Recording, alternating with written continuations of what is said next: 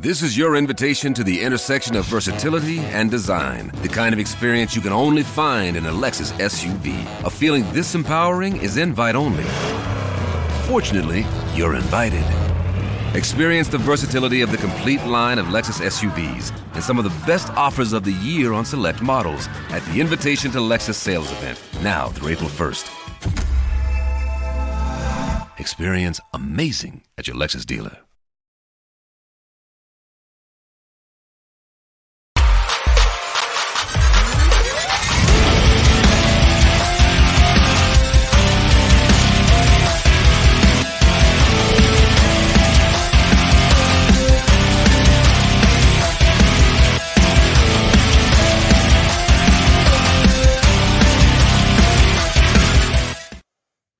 What is up, everyone? It is Tuesday night, 8 p.m., so you guys know what that means. Another edition of the Buffalo Blitz right here on the Built in Buffalo Facebook, YouTube, Twitter network, as well as the Built in Buffalo Podcast Network, Apple Podcasts, Spotify, Odyssey, or wherever you get your audio podcast. Make sure you check us out there. We appreciate everyone that is tuning in. If you're on Facebook, if you're on YouTube, drop a comment, drop a like. Join the conversation for the next hour. And so we have a lot to talk about. But before we do that, Lance, how we doing, my man? Doing well. It's always fun to be here after a win. So, as Peter said, welcome. Interact with us in the comments. Like and share. If you can subscribe to the YouTube channel for Built in Buffalo, it'd be awesome. And the season's kind of taking a little turn to the upward echelon of what we had hoped. So now we've got two winnable games in front of us here, and we're going to get into that. But first, let's pay some bills. This show is brought to you by Underdog Fantasy. Promo code Blitz when you sign up will get your deposit matched up to $100. And Underdog Fantasy is the best daily fantasy app out there. They have Pick'em, Rivals, Scorchers, a lot of different cool ways to play Pick'em entries, best ball drafts, daily drafts, different things like that. So check out the app or the website, underdogfantasy.com, and get in the game. You can play all year round because it has every sport virtually on there. And use promo code Blitz at sign up. That's the important thing to get your deposit match. Yeah, I've used it a lot recently. It's great. Like Lance said, it's not just for football. It's any sport that is currently going on. Use the Pick'em promo. That's what I use. And make sure you guys use promo code Blitz, and they'll match your deposit. If you want to put $10 in, they'll match that. If you want to put $100 in, they'll match that. So make sure you guys use promo code Blitz. And the cool thing is you can do more than just player props or stats. You can do higher or lower than a player's fantasy points for a night, or just there's a lot of different things. It's not just compare people. Right. You can do rivals. You can go a player versus a player and choose who's going to have more passing yards or more rushing yards or whatever. So it's a lot of things to do. It's not just your typical fantasy betting. So make sure you guys check that out. Lance and I, we can't waste any time tonight. We have a ton to get to. The Bills defeated the Dallas Cowboys in a dominating fashion on Sunday afternoon into the evening, 31-10 in Orchard Park. It was a rainy, kind of wet afternoon for the Bills. The Bills took care of business, even though Lance and I both predicted the Bills to win. I convinced Lance at the end of the show last week. We didn't expect this. We're going to start with the recap of the game. We're going to talk a little bit about the game. But before we do that, everyone, we're going to get to the running game. I just want to preface that our next segment's going to be talking about the running game, but because of how obviously important it was on Sunday. But before we do that, we're going to get a little bit of the recap of the game. Lance, Bills win 31-10. They get a dominating game that puts them right back into the division race, puts them right into the wild card race in the AFC as well. One thing that maybe you like that stood out outside of the running game on Sunday. Yeah, so the biggest thing that I liked is the sense of urgency and intensity that the Bills played with coming out of the gate. I think that when you come out with that energy and then score right away, that definitely sets your team up for success. And that's kind of what we thought was missing earlier on this season. I harped on, look, 5 out of the 7 games we had first drives that were 3 and out, and it just was getting to a point of this is going to come back to bite us eventually. And then once we started getting into the real heavy schedule and started losing some players injury, you just saw how important it is just to score early and score first and be able to take that advantage and play with a lead. And that's what this team's built for. And now that they've done it a few times, we've seen our fortunes change here in the last few weeks, I think. Yeah, I think we started hot, right? A little hot. We scored in the opening drive of the game, and then we cooled off a bit, a punt, just one punt, but then we answered with a touchdown. Obviously, the running game was a vocal point, and we'll get to that in a second. But I said, Lance, I said off the air, and you also kind of agree with me. I love the energy that the Bills came out with on offense and on defense. Josh Allen, prior to the game, talked about how much they needed the crowd, right? And how much they needed Bills Mafia to pull off this win. And the Bills fans were great as well. But I also thought the energy within the team, within the coaching staff, within the players, within the defense, within the offense. Obviously, at times, it was a little too much. You had a couple late hits on Dak Prescott. Obviously, you got bailed out by one because Zach Martin decided to run over Taylor Rapp after the play, so it kind of offset, so it didn't really matter. They kind of towed a line where you probably don't want to go too much, just hit the cheap shots on quarterbacks. But I thought, especially the pass rush was great. I just thought the energy was awesome, and outside of a couple drives, they never took their foot off the gas, right? I was watching with one of my friends who's a Bills fans, and we always talk about, and this has happened over the years, the Bills get out to a lead, like the Chiefs game, 14-0, and they kind of, obviously the other team's going to show up for the most part outside of this game, but they kind of take off their foot off their gas a little. They kind of stall out on offense, on defense. I think they did it, right? Like, you went through this game, they go up 14-0, right? And then they go 14-3. And I thought the biggest drive of the game or the biggest sequence of the game was the end of the first half, right? Dallas kicks a field goal, you keep him out of the end zone, which was massive, right? Right. 15-3.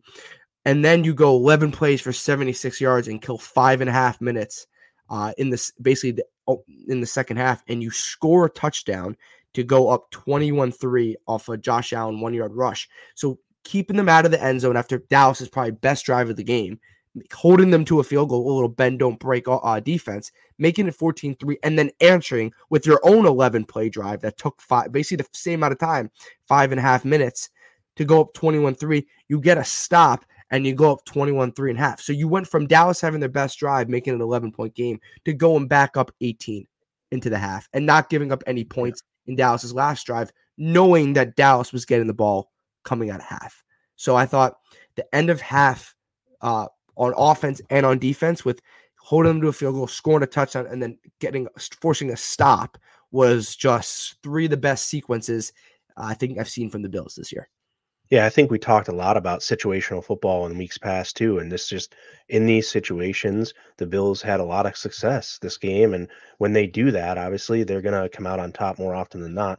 That's just kind of how it works, right? When you're having success like that. But the big thing was, it may have proven, and I don't know if the team or Josh Allen needed to see this most, but it kind of proved that Josh Allen doesn't need to be everything every game to this team. Like, they have players, they have the ability to be, multi-dimensional. They can do different things with different guys and still have success. And I think that's a big message to the team, and most importantly to Josh Allen, to see like, hey, like, you have guys you can trust here in Buffalo, and let's go out and play a team game, play together, and everyone just do their part. And that's a good recipe for success. I think Coach McDermott obviously has always stressed, do your 111th and that kind of thing. And it just becomes more apparent when you have games like this where, you kind of lean on a run game that is really dependent upon everyone really doing their job at a high level to be effective. So I was really happy about, kind of getting that. And then the other thing I wanted to mention And do you want to touch on that at all about the Josh Allen kind of playing hero ball or having No, well, to yeah. Like be the end all be all of the Bills? before you get to your last point, like I think we're gonna need. There's gonna be games down the stretch and in future seasons, right, where Allen's gonna have to make plays off script. He made an Mhm. off play script to Diggs. Diggs also made a great catch. Sure. He ran the ball a couple times, and he also made that pass to Cook. Right, like he wasn't really in the pocket on that pass to Cook. He rolled out. He's gonna have to do that. But look, and Allen's passing numbers weren't great. He is 7 for 15. Right, it probably should have been 10 for 15 if you want to be honest. There's a couple drops in there. Kincaid, Diggs, just a couple of those drops that it could have been the wet football. Obviously, Kincaid was dealing with a thumb injury throughout the week heading into the game, so it probably should have been more like 10 to 15. Obviously, some of those plays you want to make because Kincaid, one of the drops, would have led to a first down, right? Like stuff like that. Obviously, we're going to need more from the passing game from Josh Allen, but no turnovers, took what the defense gave him, and he knew, and you can kind of tell, right? Like even Joe Brady said it this week. They weren't expecting to run the ball 49 times. Like that wasn't the game plan. But what I love, and this you kind of mentioned situational football, it kind of touches into situational football. Well, they saw what was working and they're going to keep doing it. It's like when you watch high school football, right? One team knows what they can do well, and they're going to keep doing it. The Bills realized we're going to run the ball. We're going to keep going to James Cook. We're not going away because until they stop it, why do anything different? And then obviously you got to a lead, so it kind of played into that. And they still couldn't stop it. Even when they knew we were running the ball up 24-3, they still couldn't stop it, right? So Josh Allen didn't force it, and I give credit to Joe Brady going to a full-time run game where they couldn't have. Joe Brady might have sometimes OCs, Lance, I know I'm going to ramble here, but sometimes OCs feel like we need to get our star quarterback right? Like we got to get his stuff. And Joe Brady was like, no, we got to go run the ball. And Josh Allen even said after the game, he was like, as long as we basically paraphrasing here, as long as we win, it doesn't really matter. Mm-hmm. So Yeah, what I were like you going to say that. before we get to the running? I guess that's also, one cool thing that shows about Joe Brady himself too. And that Yeah. my last point is kind of his creativity. I think that when I'm watching the film back, I'm seeing a lot of different formations too. Not only using two tight ends, but also just Reggie Gilliam in the game, so two running backs basically, or just a multitude of formations. One interesting one is they still have this formation where they have Diggs as the running back, and then James Cook is kind of out wide or in the slot as a receiver. And then they kind of ran a swing pass to Diggs. And I feel like that's just something they keep showing on film. So, and they keep showing, and they're going to build on it. And that's the cool thing to see when you notice, okay, oh, they ran that again. I saw that last week, or I saw that 2 weeks ago, and here it is Mm-hmm. again, and those kind of things. And just now being able to have a little more film on Joe Brady and be able to see those things and kind of notice those trends now. And I don't know exactly, obviously, what they're going to build off of that, but I'm pretty excited to see kind of how it works out. I would urge you, when if you guys are watching the games, watch for Diggs to line up in the backfield a time or two, and watch for his motion out to the flat on a swing pass, Mm-hmm. and maybe that opens up something else down the field that we haven't seen yet. Right now, Allen's been taking that swing pass to Diggs more often than not from the film I've seen. So just different formation and alignments that just give people advantages and matchups that you wouldn't see otherwise, or we haven't really seen so much. So I this one of the things that fascinates me about offensive coordinators is the way they use their personnel, and it seems like the way Joe Brady's using his personnel here Yeah. has reinvigorated this team, and it's really fun to watch so far. Joe Brady's making a case for him to be the OC in 2024. And I can't say I don't want it because the Bills keep looking at this on offense and keep giving you different looks to defenses. If it's a running game, if it's a pure passing game, if it's a combination of both, the pre-snap motions, the play action, the shotgun, all the stuff the Bills offense has looked good. And the Bills offense, even in the one loss, they're 3-1 under Brady right now as an OC. Even in the one loss, it wasn't like I thought he was good in the Eagles game. I thought, Still like, scored 30 points. yeah, I 31 wasn't like points. Joe. We lost the game because of Joe Brady. Obviously, there were some things we probably could have done better, but it wasn't like this is a game on the Joe Brady when we're evaluating him at the end of the year. This is something we're going to mark as an X. Like, that's not where I'm putting at it. But let's get into it, right? Like, obviously, you and I gave some of what we thought of the game, but this is what everyone's talking about, right? And this is the title of, if you're on audio or if you're on Facebook or YouTube or Twitter, right? The Bills run their way to victory. The running game erupts. James Cook, 25 carries, 179 yards, and a touchdown. He averaged 7.2 yards per carry. Ty Johnson, 9 carries for 54 yards, 6 yards per carry. Josh Allen, 8 carries for 24 yards. And then obviously Latavius Murray had 5 carries for 11 yards. Total, and Kyle Allen had 2 kneel downs to end the game, but total 49 carries for 266 yards and 3 touchdowns. That's a 5.4 yard per carry mark for the team. Lance, how good was this running game on Sunday? Yeah, it was cool. I was looking at how they ran the ball, or kind of where they ran the ball as well. And they had a lot of success. They split it up pretty evenly, 23 runs to the left side and 17 to the right side. And the left edge, running off wide to the left, was their biggest benefactor. They had 73 yards off the left edge, and that goes to show how great Deion Dawkins played. And that's one of the things people are talking about as well, is how great Deion Dawkins had a game, and that shows it, the way they were getting to the outside there. And obviously with James Cook and Ty Johnson, obviously pretty impressive, the way he runs as well. And so, going off to the left side, I thought that was really cool. Obviously the touchdown that Cook scores later in the game is right off the right guard. So, it looks like all 5 offensive linemen really played pretty well overall.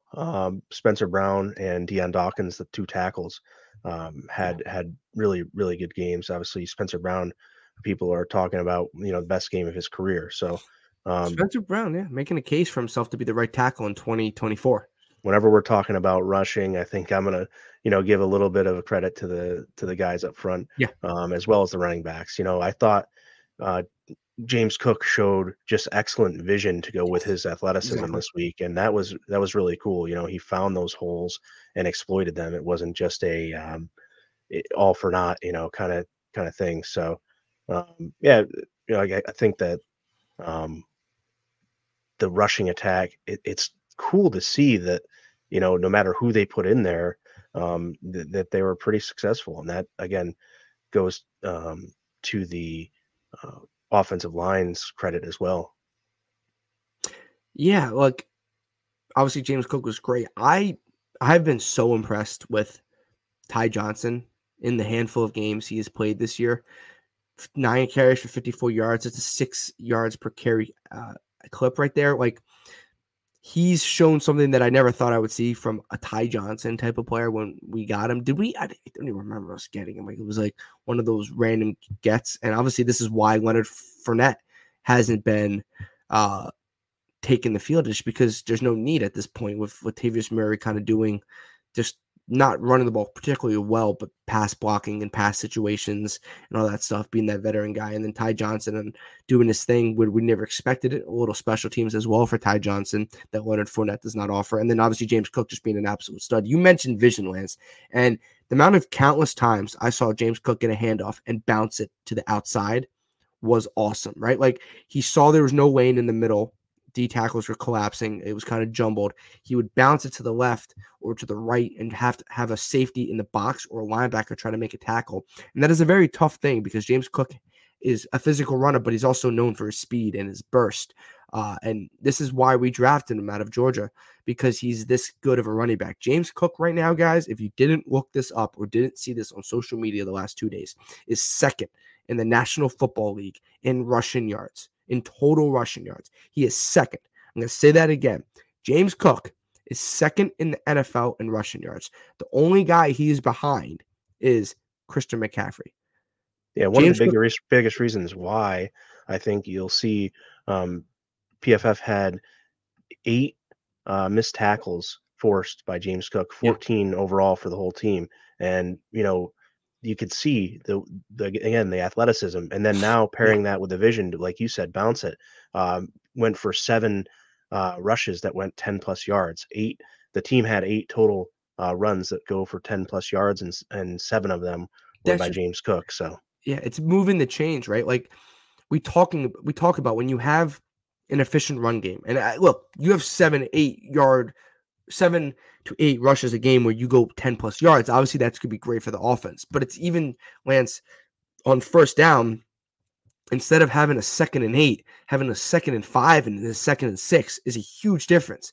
yeah. It doesn't feel like a difference when you just when you're looking from afar. But if you honestly break down the game and you watch the game, when you go from a 2nd and 8 to a 2nd and 5 or a 2nd and 6, it just changes. You could literally run the ball again. You can do so many different things, and it just creates so many avenues for that offense. So yes, obviously when you run the ball and you have 7 to 8, 10 plus yards rushes, obviously that's great because you're moving the chains.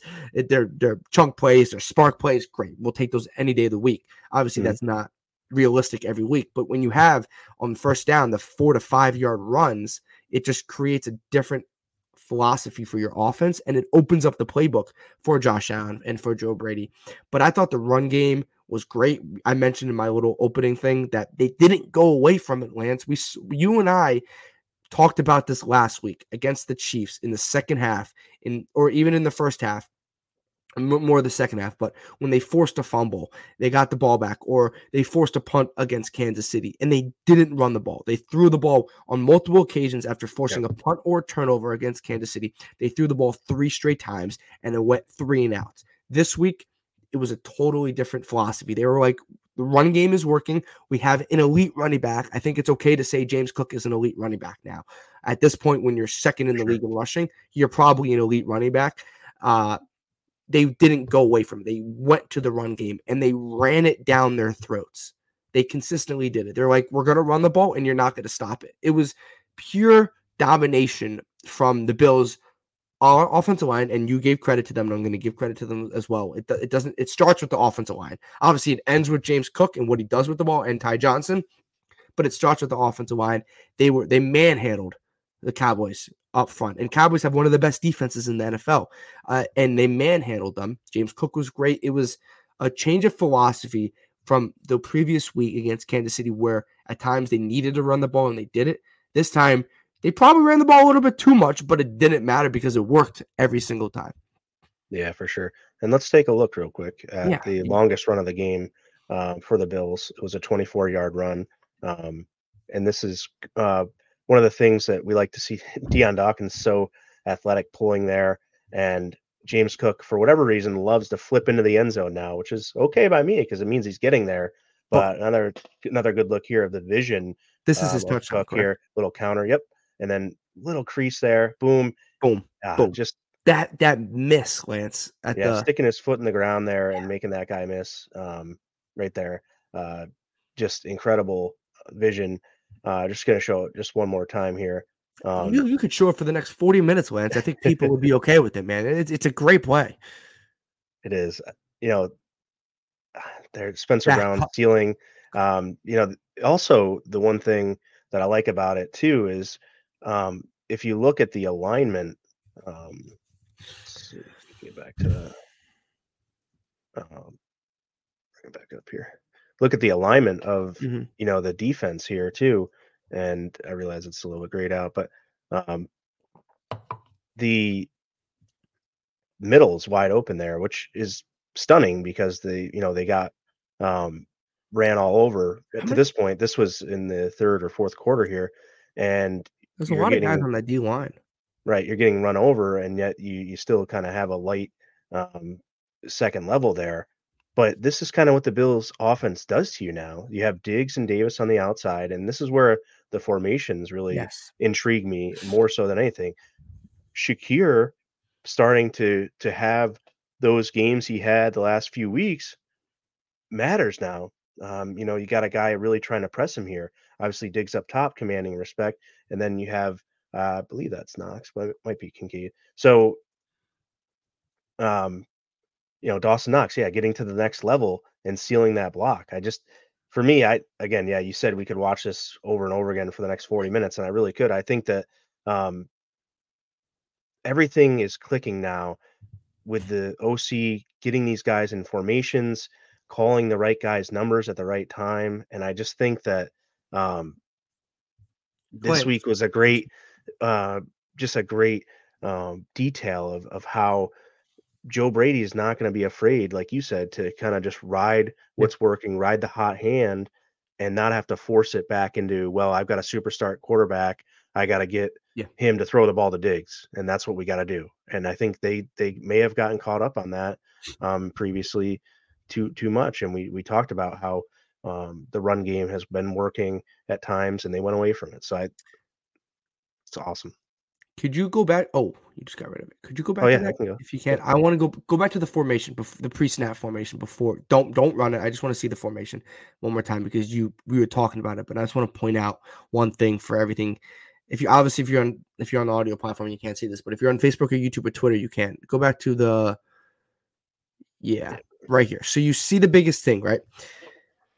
Your ability to run without having a heavy run alignment or run set or heavy like two tight end sets is huge, right? Like you mentioned, you have Diggs and Davis on the outside, right? You have Shakir in the slot.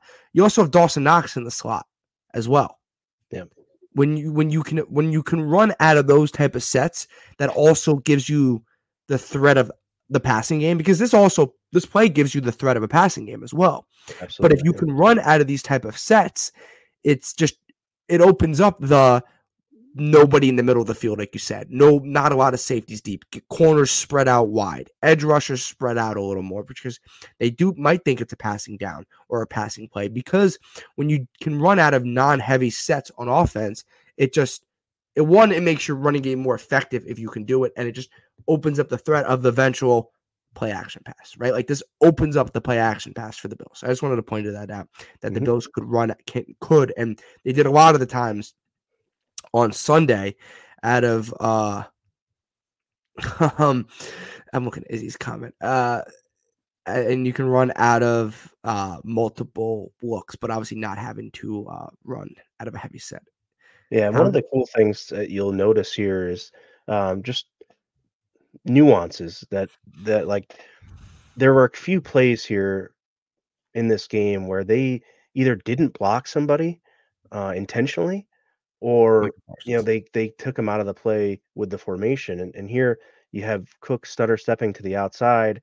This guy here is not going to get blocked, and then you're just running past him, and the threat of Josh Allen running right there is huge. So let this reset. So basically now they're not worried about this guy. All they have to do is block these four on the line, and then they're getting these guys in the second level. And then even gets up to the safety, and that's where it's one-on-one. James Cook makes him miss. And that's the part kind of that we were talking about with the missed tackles forced by James Cook, and the vision and the athleticism all put together here. I just think that that's worth pointing out how they're able to all bring it all together, all click. So the right guy's getting the call. And again, see it from this angle. I like it. This guy's got to account for Josh Allen now, and that takes him completely out of the play. And just it's a pretty play to watch. After I think that it's a great can't be overstated. That the formations that are being used here, the personnel that's being used, it's all coming together right now, and this team is clicking on all cylinders because of it. And it's unfortunate someone had to really lose their job to get this to happen, but I think it's kind of the thing that we've been looking for all year and been looking to see, is see this offense operate at this level. So for me, I think that it's getting fun. It's becoming, obviously, when you win, it's more fun. But even in the loss against Philadelphia, it's just more fun to watch and put the film back on afterwards, because you see points being scored and you see things being done that are effective and worth watching a second, third, and fourth time. Yeah, no, I completely agree. And obviously, we don't want a guy had to lose his job, but it looks like at the moment they probably made the tough decision, but Right. the right decision. Okay, let's keep moving here. A lot to talk about. Still a lot to talk about. Let's talk about the opposite side of the ball, because obviously the run game got its love this week after the game, and rightfully so. But how about this defense? The starting defense, because the Cowboys scored their last touchdown where against backups, Tyler Matakevich was running at linebacker in the Cowboys touchdown drive. And no offense to Tyler Matakevich, he probably shouldn't be playing. It's just on non-special teams play. No shot at him, but you can see. So basically the starting defense gave up 3 points to one of the best or the best offense statistically in the NFL. Lance, like, I think this defense, from the pass rush to the run defense to the linebackers, I thought Dodson played great, to the secondary was stout. Like, there's not a single, obviously, if we want to go a deeper dive, guys missed their some people missed assignments and all that kind of stuff. It's NFL. But nothing came from this game, and I was like, wow, this part of the defense played bad. Like, I thought they were all exceptional. Yeah, for sure. And I'm going to go back to the formation thing, and this is for McDermott's praise here.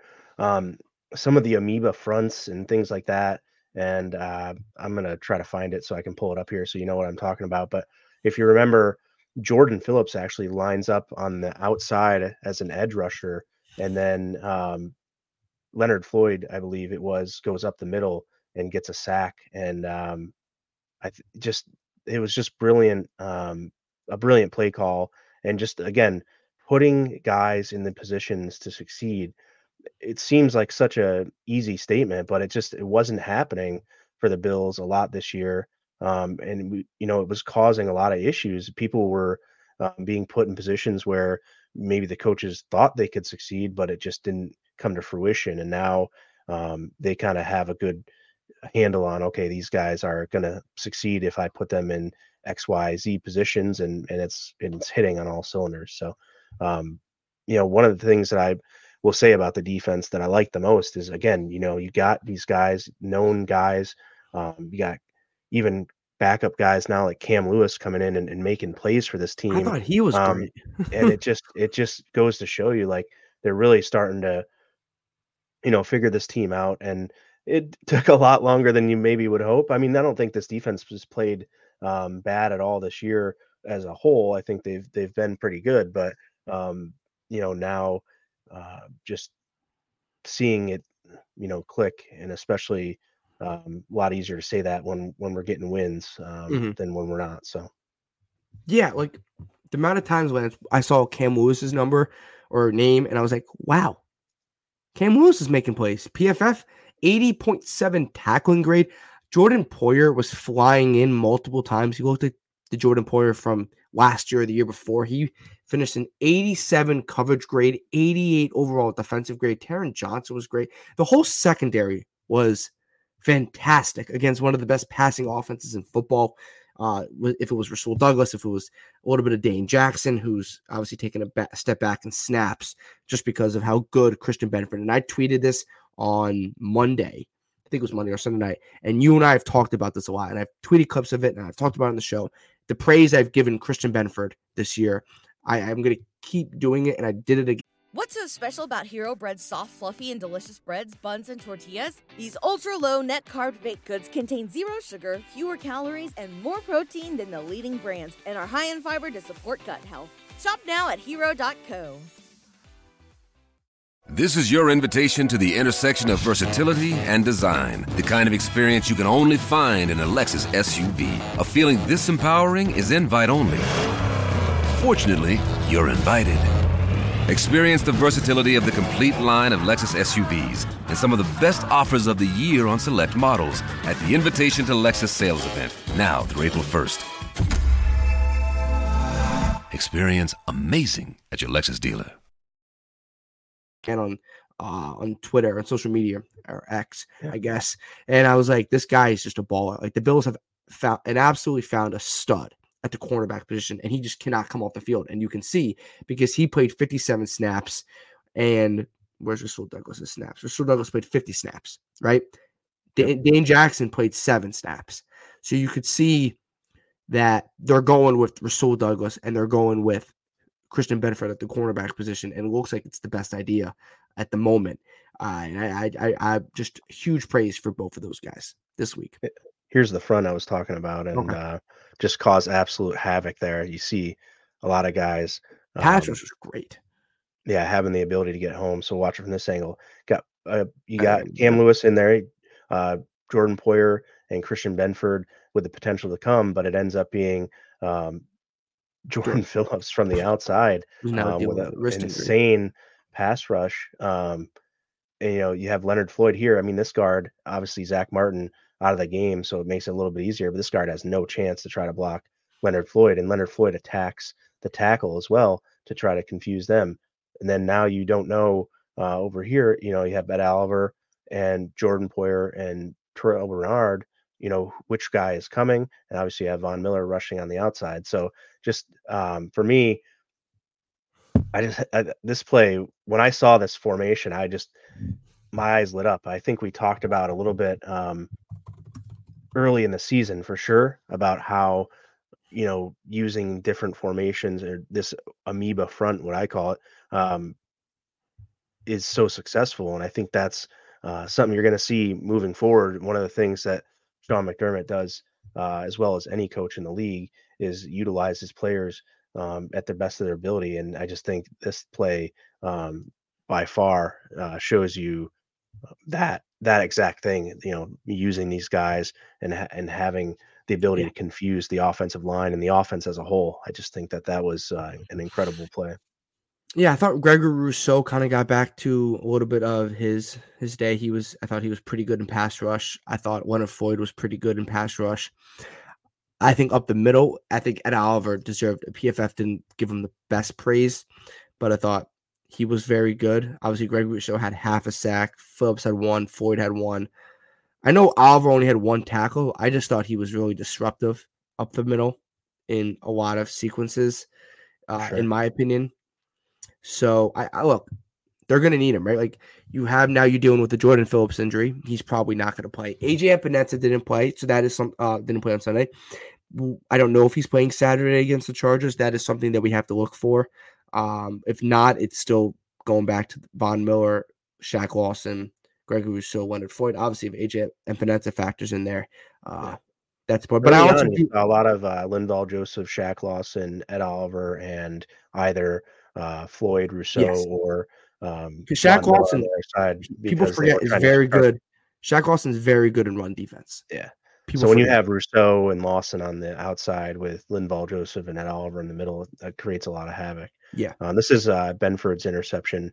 Someone mentioned in the comments of that. Yeah. Kind of got a gift. I mean, he dropped off and the other receiver wasn't even looking at it. But yeah, this wasn't like his highlight play. This is good for his stat numbers, good for his future numbers, good for maybe incentives in his contract. At least he caught it. But you can see here again, you can see a little bit. There's still threats for pressure to come in multiple different ways. Now they have Greg Rousseau here lined up at D tackle, right? So again, another formation though. Linval Joseph got off the ball so slow, but another formation here that just using guys in areas that they're not necessarily thought to be used in. So Greg Rousseau has been used as a kind of a D tackle for all year, but I just think in this instance, it's just one of those things where you're calling up these plays at the perfect times, getting these groupings in and hitting on those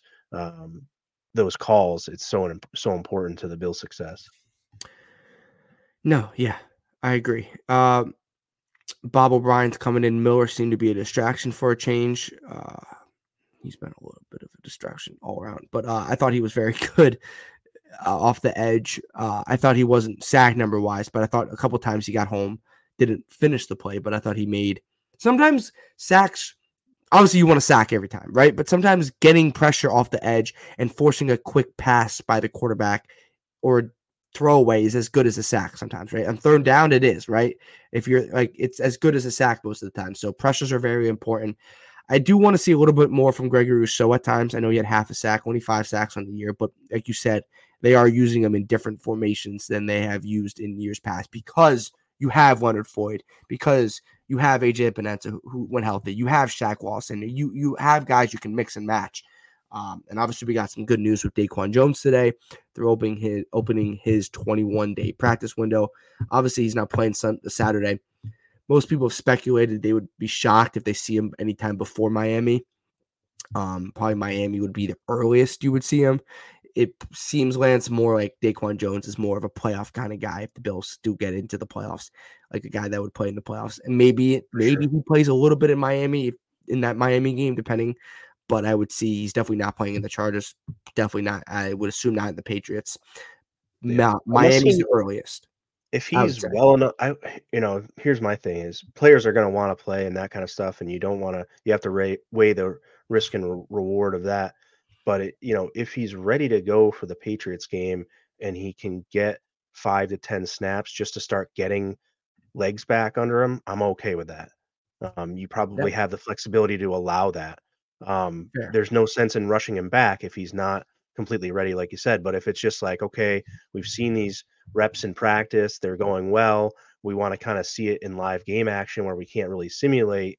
Let's try to get him some snaps here against the Patriots. So then his first snaps aren't in such a big moment against Miami. Right. So that's where I could see that happening for, any of the guys that might return, whether it be Elam, Shorter, or Daquan Jones. I think those guys, Shorter, as soon as he's ready, I think we should put him out there and start running him and seeing what we can get against any of these teams. Elam the same, if he can get out there at any point in time again in the next 2 games to get his feet. It's just about getting confidence using those muscles that you have injured or those your the area of the body and trusting.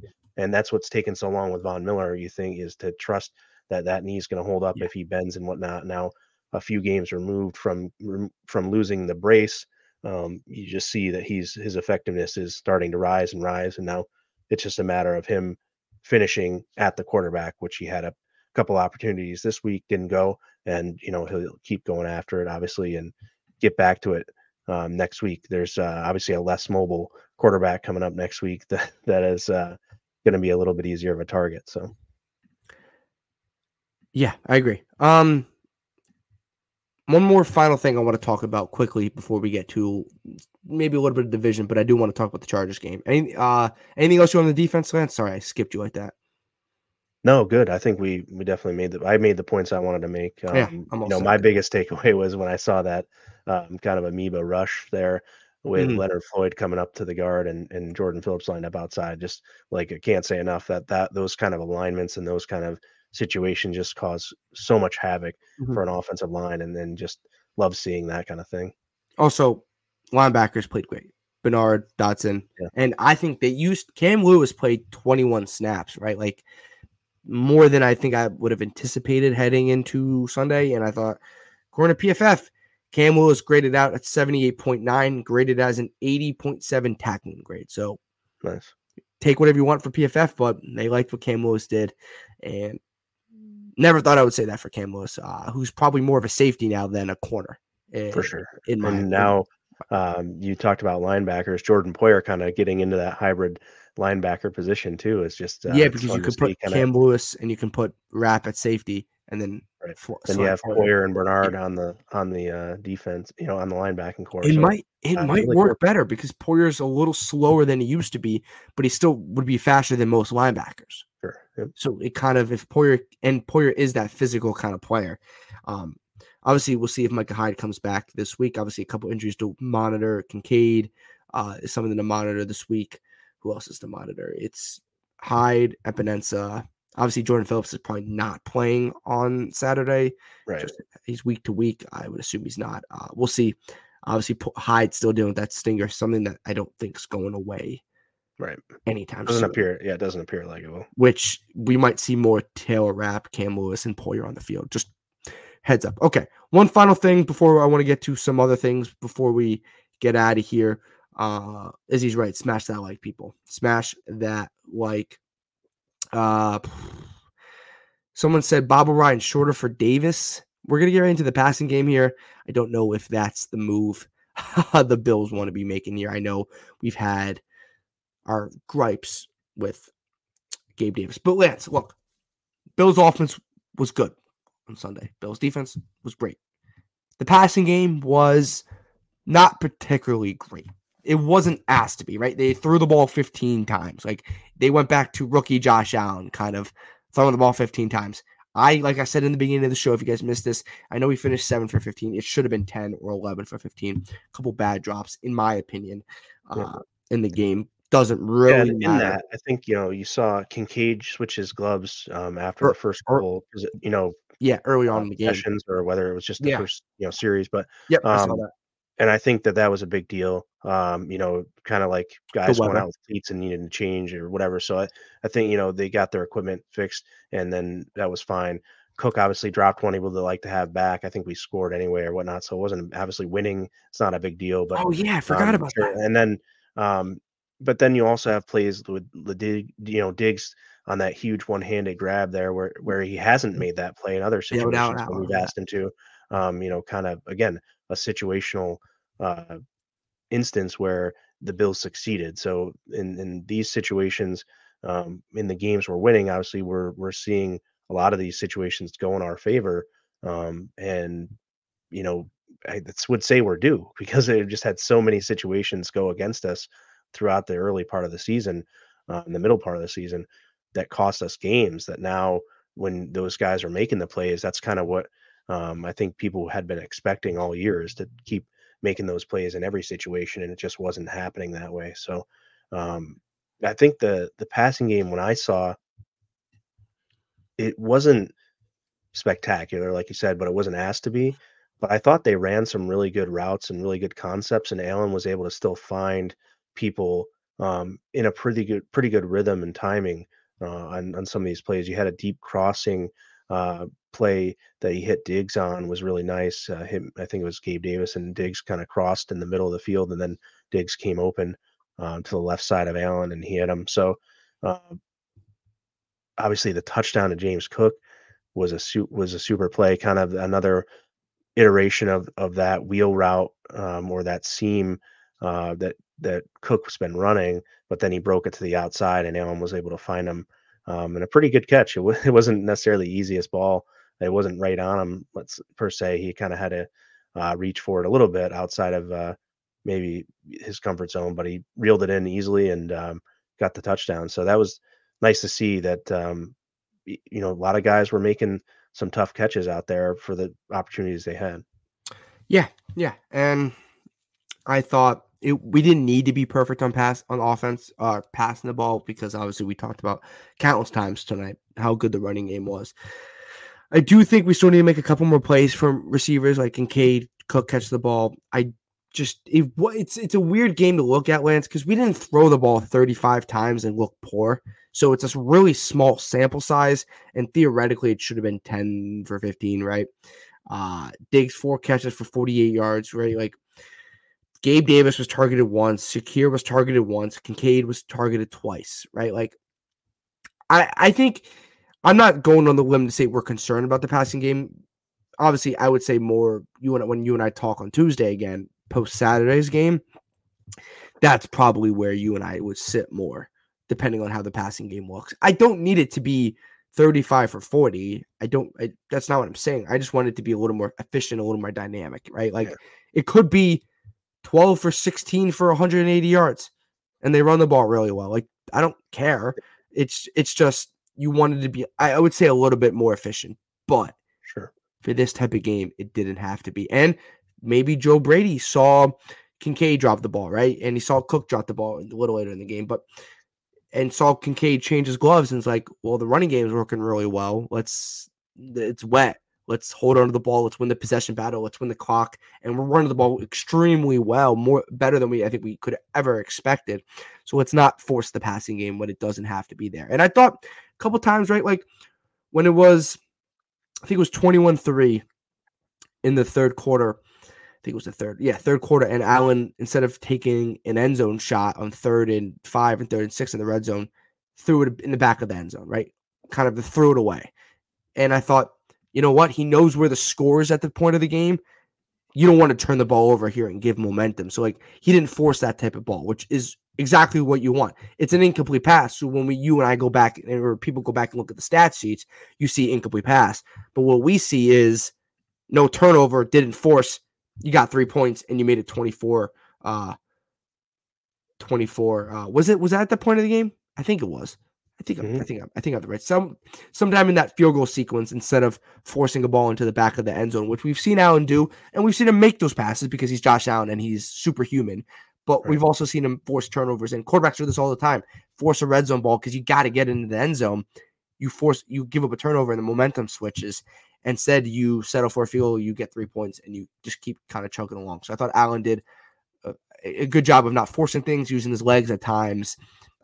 One of those type of games where we chalk it up to weather, running the ball really well, and I thought Allen was really, really smart in this game. I think that's something we could probably hang our heads on. Allen was a very smart quarterback in this game. Yeah, I think ideally you're going to have a game where you have 25 to 30 attempts. You go 22 of 28, 22 of 26 type of a game. I think that maybe is realistic for this week to see them open it up a little bit. I think just with the Chargers defense, the way they play, you may see them, just throwing the ball a little bit more this week than they, but they might not have to. Again, I'm all for keeping it on the ground and just keeping it out of harm's way, so long as there's no fumbles and takes the threat of the interception away. But I think that's the offense clicking on all cylinders is going to look like a 22 of 26 or a 22 of 28 type of day, with the complement of the running game going for nearly 100 yards, and you have 250 or so, 275 yards passing. I think that's kind of the nice balance there. When it needs to be that way, you're going to see that. So I think the cool thing about the passing game that maybe we didn't talk about yet, but I kind of touched on early on, is just the different looks and formations that we can run out of now that we have Knox back healthy with Kincaid. You can run 2 tight end sets. You have Shakir, who's kind of emerged to be really good in the slot as well, and you can do different things. You got Stephon Diggs, obviously, in the passing game out of the backfield in some cases. So I think that all these different pieces and the way Joe Brady's willing to put them in different positions and different personnel packages is really going to, kind of make this passing game even more dynamic than we had seen in some games earlier this year. Yeah, 100%. Do we want to talk about division chances here, or do we want to get to the Chargers? I'm up for talking. I mean, I think that the division is completely in play here. Yeah, no, I'm just saying, do we want to save it for next week? Your choice. You know what? I'll lay it out. I'll lay it out quickly for everyone. And Lance can come. I think the division is 100% in play. A couple weeks ago, I didn't, right? Because I didn't think we were going to beat the Chiefs and the Cowboys. But for everyone that doesn't know, the most likely scenario for the Bills to win the division is to win out, right? Like they would beat the Chargers, beat the Patriots, beat Miami in Miami. Then you would need, obviously, Miami to lose to the Bills last week, but that's given in the Bills scenario. And then Miami to either lose at Dallas, hosting Dallas this week, or at Baltimore, right? So if Miami loses one, doesn't matter which one, it's Dallas or Baltimore, and the Bills win out, obviously beating the Chargers, beating the Patriots, and then winning in Miami, the Bills would be 11-6, Miami would be 11-6, and the Bills would win the division. Yep. So is there any scenario, Lance, where the Bills can win the division at 10-7? No. If they tie Miami. So if Miami's 10-7 and the Bills are 10-7, and I think they. But if we lost to Miami, who wins the tiebreaker? I believe the Bills win the tiebreaker there. I saw it somewhere, and I don't remember exactly what it is. Okay. But say the Dolphins lose the next two to Dallas, and then we lose to Miami. I still think that we had a chance at a division there. I'd have to go through and run that scenario. Miami is 4 losses, though. Right? Oh, so no, we wouldn't be able to lose to Miami. We would have to lose either the Chargers. If we have to beat Miami. We have the same record as Miami. We end up winning the division, so it wouldn't be with 7 losses. No, we have to beat. So, okay, what if let's say we lose to the Chargers, right?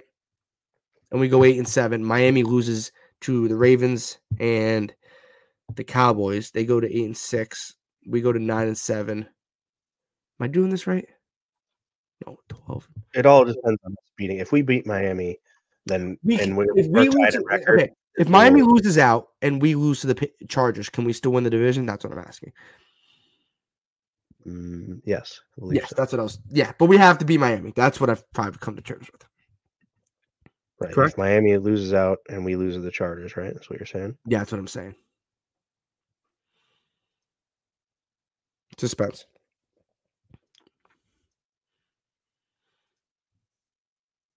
Right. Then we win the division at 10-7. Okay. So we have to beat Miami. Yep. So the most likely scenario for us to Bills to win the division is obviously to win out, and then we need Miami to fall to either Dallas in Miami. Dallas struggles on the road, but hopefully they get a bounce back win. Big Cowboys fans this week, or in Baltimore, right? So I do think they lose one of those two games, right?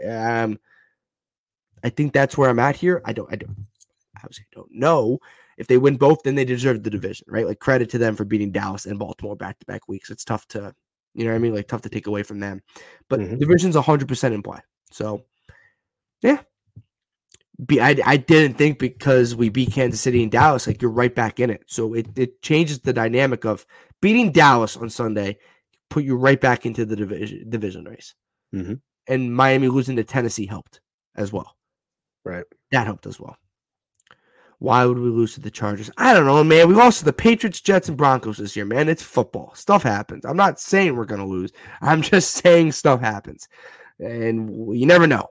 Lance, it's the NFL, and weird stuff happens. The Seattle just beat Philly last night. Like, Philly's lost 3 in a row. Philly looked like a runaway in the NFC. Like, it's the NFL. I'm not going to be, like, sitting here.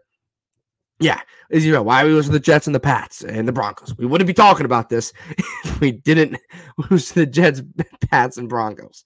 Right. Even though the Broncos are a solid team in the wild card hunt, more Jets, Pats, in my opinion. But it's football, right? Like, I think we're gonna beat the Chargers. Yeah, I'm not. He's gonna piss me off. Yeah, best case scenario. I just ran through a little simulation here. Was the Bills end up actually with the division, but they're the 4 seed. Miami actually has to then just play Jacksonville, and we'll host Cleveland up here for the divisional round. Any chance we can get an Indy matchup in this if we win the division? That's what I'm looking at.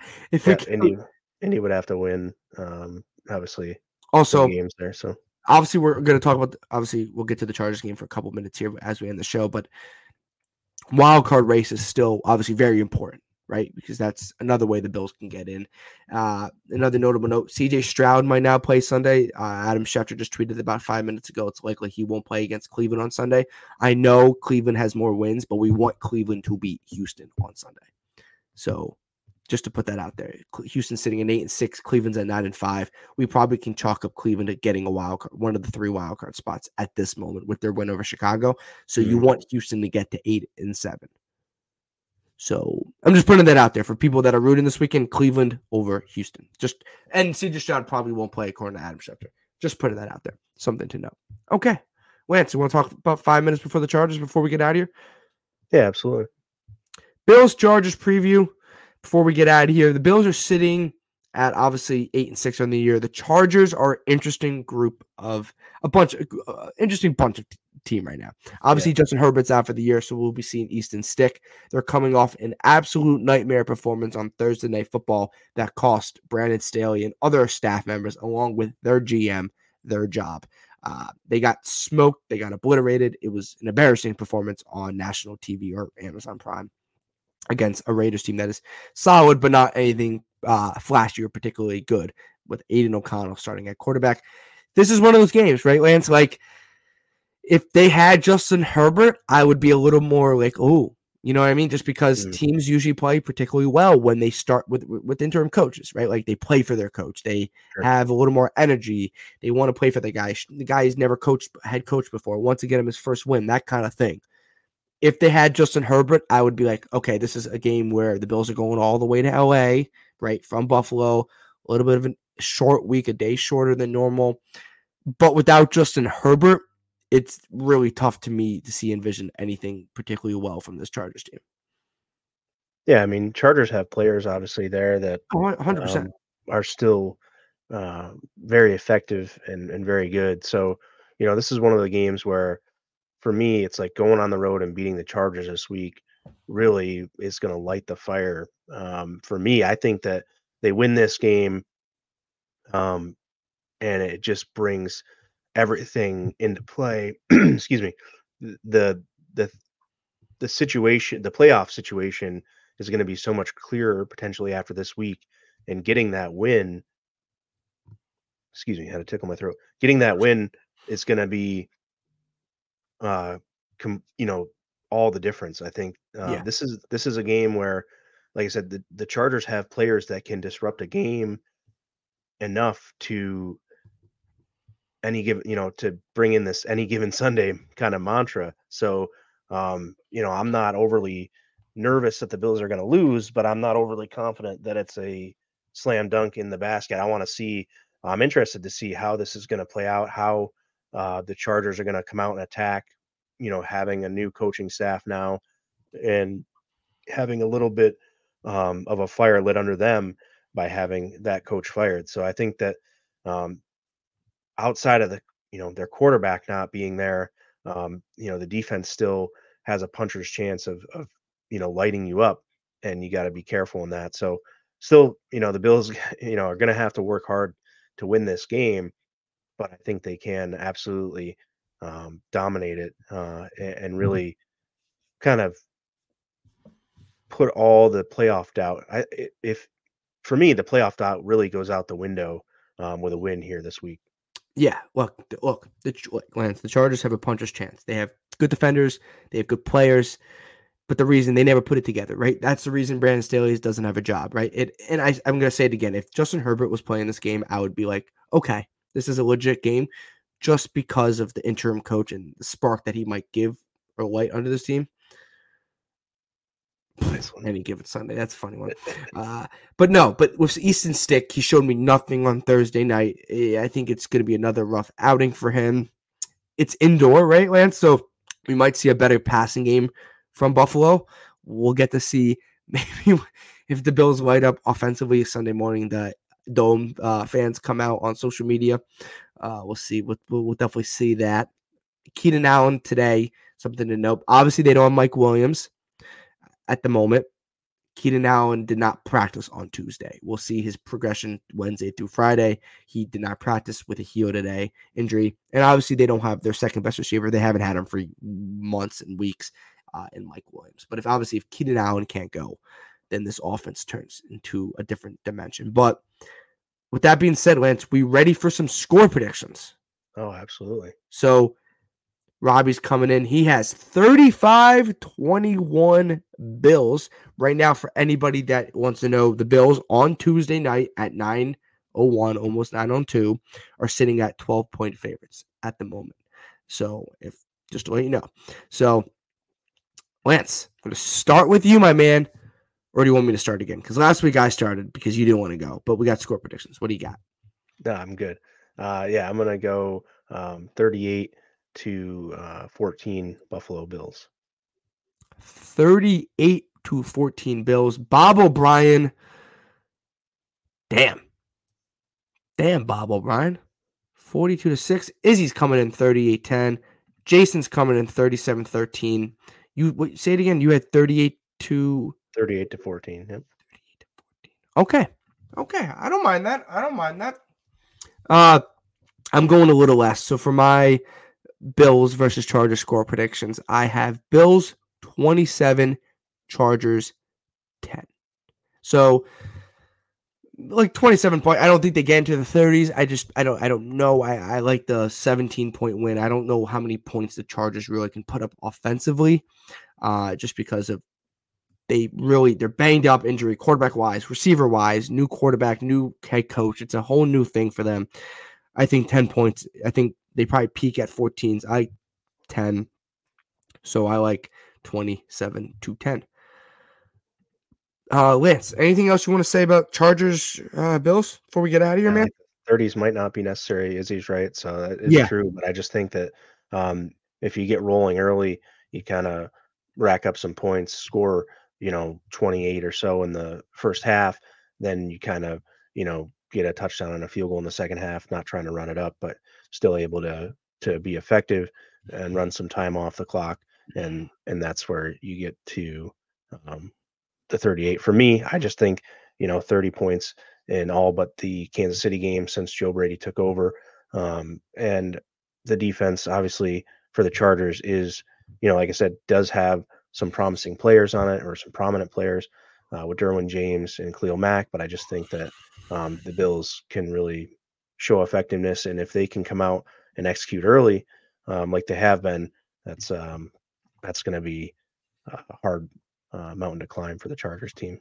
Yeah. Everyone, I appreciate everyone that tuned in. And as always, we are sponsored by Underdog Fantasy. Make sure you guys use promo code Blitz. They will match your deposit up to $100, starting at $10. Appreciate everyone. John's coming in. Merry Christmas. Merry Christmas to everyone that celebrates. I just realized we'll be doing this on next Tuesday, the day after Christmas. You and I have to talk about that, but I think we're good to go. Yeah, I'm good to go. I'm gonna take a day off. Yeah, Tuesday. Yeah, I'm pretty sure I'm good to go. So yeah, the day after Christmas. Didn't even think about that. So hopefully, even if you don't celebrate Christmas, happy holidays to everyone. Hopefully, you guys enjoyed the weekend. But yeah, as always, sponsored by Underdog Fantasy. Make sure you guys use promo code Blitz. And if you are on Facebook, if you're on YouTube, if you're on Twitter, we appreciate it. Thank you for liking, commenting throughout the evening. And if you didn't miss this episode, you can always rewatch this, rewind, check it out. And if you're on audio platform, Apple Podcasts, Spotify, Odyssey, wherever you get your podcast, Built in Buffalo Podcast Network. Lance, anything else we got to say before we say goodnight? No, I'm all set. Everyone have a great week and go Bills. Yep. And make sure we'll be back next Tuesday, the day after Christmas. So after you guys are done opening your presents, spending time with your family, hopefully we're talking about a Bills-Chargers win. So guys, don't miss this next Tuesday at 8 p.m. And we'll be breaking down the Bills-Chargers game and getting you guys ready for the Bills and the Patriots in Orchard Park. Final visit from Bill Belichick to Buffalo. Fine. Yeah? Ooh, what if he goes to a different team? Yeah. Fine. As a Patriot, is that better? Sure. As a Patriot. We'll see everyone next Tuesday. Hopefully you guys enjoyed Christmas. Happy holidays to everyone. This was the Buffalo Blitz on the Built in Buffalo Network. And as always, go Bills. Go Bills.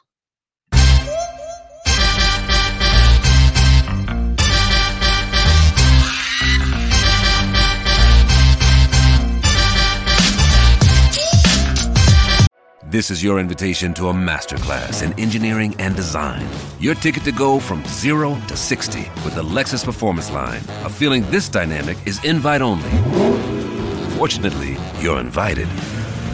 Experience the exhilaration of the Lexus Performance Line and some of the best offers of the year on select models at the Invitation to Lexus sales event, now through April 1st. Experience amazing at your Lexus dealer.